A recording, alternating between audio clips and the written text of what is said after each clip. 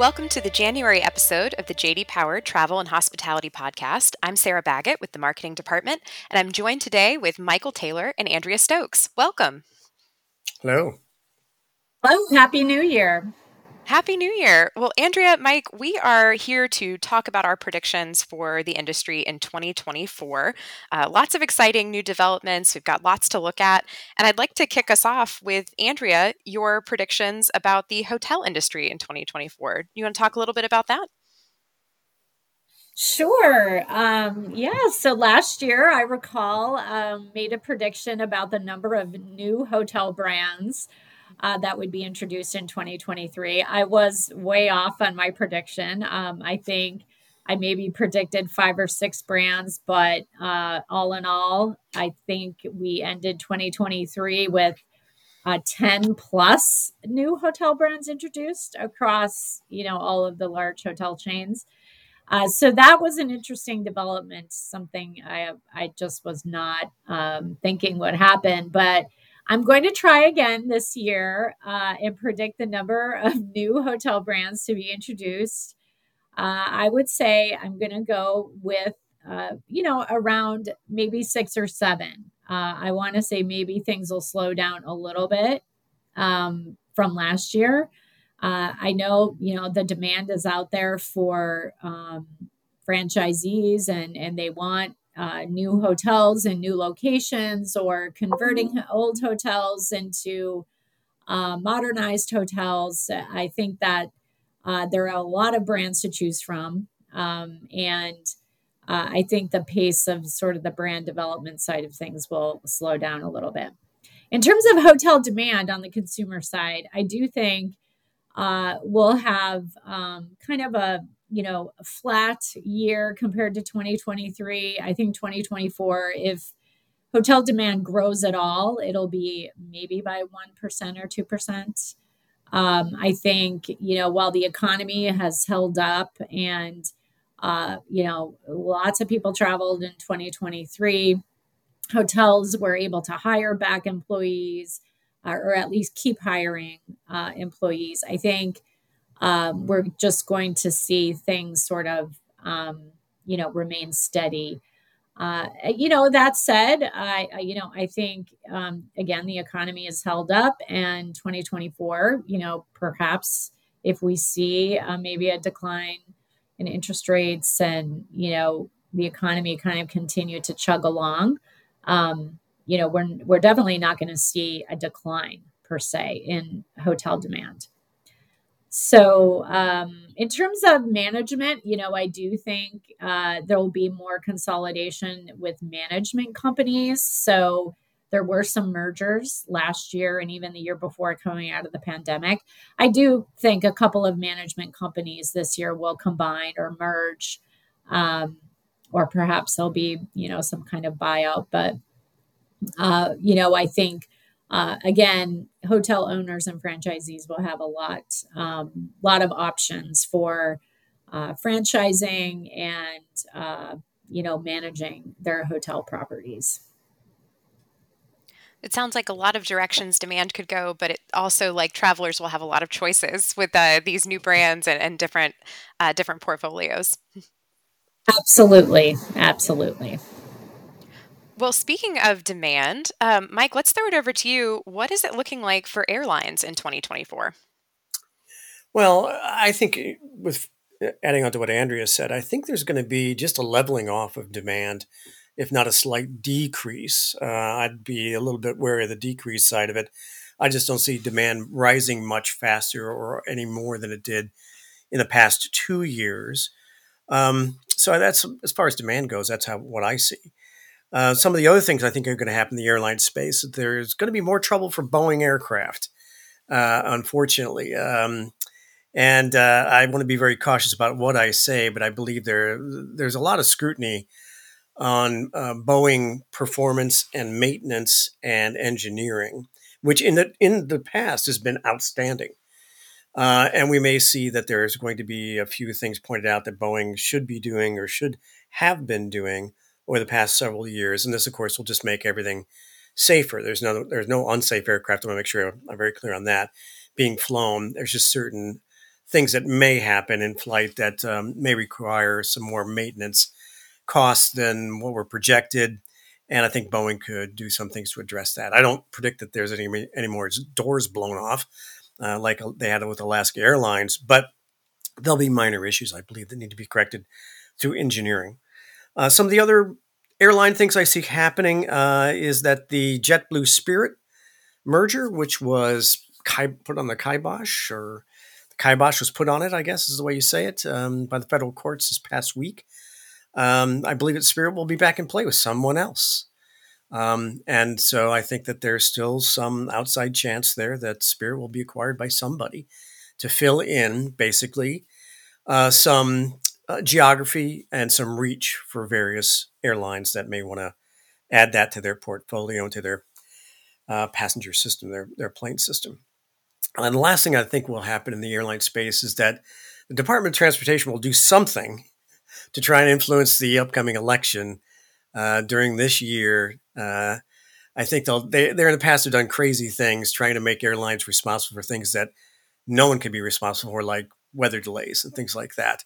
I think that there are going to be some kind of crazy little things that'll bring the DOT up in the headlines and position the administration as working for the passenger and things like that. They'll probably make no difference whatsoever. But I believe that's what DOT will be doing in 2024. We love to talk about those weather delays, don't we? Yeah, everybody does. Yes. Well, while we're here, if you're catching a plane, you're spending some time in an airport, any predictions as far as airports go for 2024?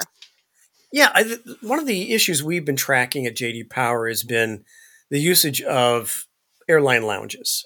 They've just become overcrowded. It's sort of became, at first it was a club for the exclusive, and now it's just being overrun simply because the demand is there. People will pay more to get away from the hustle and bustle that they see in the terminal itself. But as more and more people get added to finite lounge space, they quite literally run out of seats. And a lot of times you'll see those lines form in lounges. I see it at JFK all the time as you come out of security and go around the corner. There's a Delta airline lounge right at security, and half the time there's a line of 20 people, waiting for someone to leave and open up a seat so someone can come in. I think they're going to be a little bit more creative in the coming year. Delta did try to restrict the amount of people who could access a lounge and kind of did it in a sort of a heavy-handed way and got a little bit of backlash when they backed it off. I, being, to be frank here, to be completely honest and disclose everything, I'm a American Express Platinum holder, and that affected me. They were not going to allow Platinum members to access Delta lounges, but they kind of reversed course on that. But I believe they're going to find some other creative ways because they simply have to, because they're not really providing a service that people really want to have. Obviously, you go to a lounge to relax and wait out your time before you have to go to the gate. And if that's not pleasurable, you're not going to be happy with the brand itself. And I believe that's where most of the airlines find themselves. So I think there's going to be some creativity in restricting the amount of people that are going to access lounges. I think people are happy as long as they have access to a charging port, right? For their cell phones and devices. That's what they're looking for. Yes, when we do our cell phone service on a product we call Passenger View, which is using the airport Wi-Fi system to ask any question an airport wants to ask. And all of our airports do a gate study. And the number one most requested thing, far and away, dwarfs everything else, is I want to be able to charge my personal device while I'm sitting at the gate. And the same thing happens on the lounge as well. I know that's definitely true for me. Well, Andrea, speaking of lounges and, people traveling, all this good stuff, we've been talking a lot about recreational travel, but what about business travel? What is the outlook in 2024 for business travel? So I've seen, a couple of forecasts, unfortunately, delaying the full recovery of business travel now to 2025. So when we talk about full recovery, I think really we're comparing to 2019. So, is business travel going to get back to the very high levels, I should say, we saw right before the pandemic? So unfortunately, I think transient business travel is going to take longer to come back.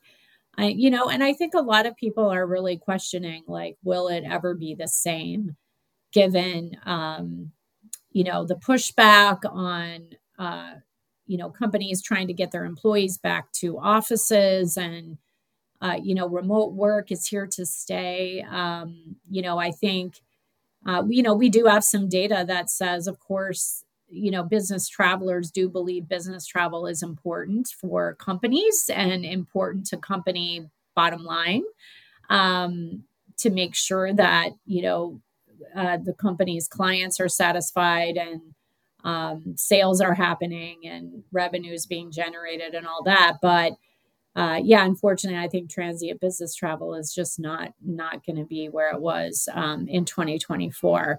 In terms of group travel and conferences, conventions, meetings, we saw those come back in a big way in 2023. So that's great news, especially for hotels that rely, especially full service hotels that rely on income and revenue from meetings and events. I think 2024 will be similar. We won't really see a decline from 2023, and if anything, we'll see some growth in conferences, meetings, and events. So that's good news on the business travel side. Very interesting. Different types of travel, but always good to have those hotels filled, right? Well, speaking of conferences and getting to these meetings, Mike, I know a popular form of travel is the rental car. So, what are we looking at for 2024? Are we seeing any trends? Do you have any predictions for rental cars in 2024? Well, I actually have two in the rental car space. I believe that some rental car company in 2024 is going to test out self-delivery of vehicles. In other words, the car will be delivered to your house without a driver in it. And you will hopefully be able to return it the same way, in that you don't have to return it to the rental car location. I believe that someone is going to be testing that in 2024. And the other prediction I have is an unfortunate one where I'd say it was an experiment, pretty big bet actually by Hertz and other rental car companies to add EVs to their fleet. This cold snap that we've seen in the middle of the country, and quite frankly out east as well, has really shown some limitations of EVs as a rental fleet, as a big part of a rental fleet. If you've seen the news reports on completely dead EVs at charging stations in Chicago when temperatures got below zero, where the cars could not take a charge if they were at such and such a level, I believe 10% or less of the battery charge. And also the charging stations weren't able to charge the actual vehicles. So a logjam of completely inert EVs occurred at various charging stations around the Chicago area, and just kind of highlighted how difficult it is in some cases to rent an EV and have a pleasurable experience. And we've talked about this on this podcast before. EVs probably can work in various locations, but not in others. And we had talked previously on previous podcasts about, well, you may not want to rent one in, say, Arizona, where you're going to be traveling many hundreds of miles between, towns that might have a charging station. That might be difficult given the range limitations of EVs. And you might not want to rent them in cold weather, as we have seen in Chicago. So they may not go away completely, but as being a very large part of the fleet of rental car companies, I think that the jury is still going to be out. I think there's going to be have to be some technological advances that preclude these issues that we've seen in these really, really cold weather. And you'd also, I believe, see some of the similar kinds of things in really, really hot weather, temperatures over 100 degrees Fahrenheit. So those are my two predictions: self-delivery of rental cars, and then also the de-emphasis of EVs as part of everyone's fleet. And There's that's that it for weather me. storyline again. Yeah, I know. Yeah, weather. Mike, with the self-driving delivery of rental cars, just curious, are you expecting any impact on satisfaction with that? Maybe it going up because you don't have to deal with a customer service rep, or maybe going down because you aren't dealing with a customer service rep? Yes, I think that when we look at JD Power, when we look at what drives satisfaction, the kind of equal factors are the car itself. Are you pleased with the car that you got for the price you were going to rent a car at? How fast you got in the car, and the return process. And so being able to eliminate the wait times for renting a vehicle on both ends, on the picking up and also on the dropping off, and making it as very easy as possible, I believe that satisfaction will go up for the non-airport rentals. Obviously, for an airport rental, you can't deliver it to the frontage. That would cause a great deal of consternation for everybody. But on the local rental side, I believe that's going to happen in the future. Well, Mike, Andrea, thank you so much. Cannot wait to see if your 2024 predictions come to fruition. We Well, appreciate you. we're going to have to wait a whole year, I think. So That's right. We'll be doing this at the beginning of 2025. We'll take that look back and see how we did. Well, thank you so much fine. for tuning in today. This has been the January edition of the Travel and Hospitality Podcast, and we look forward to joining you again in February.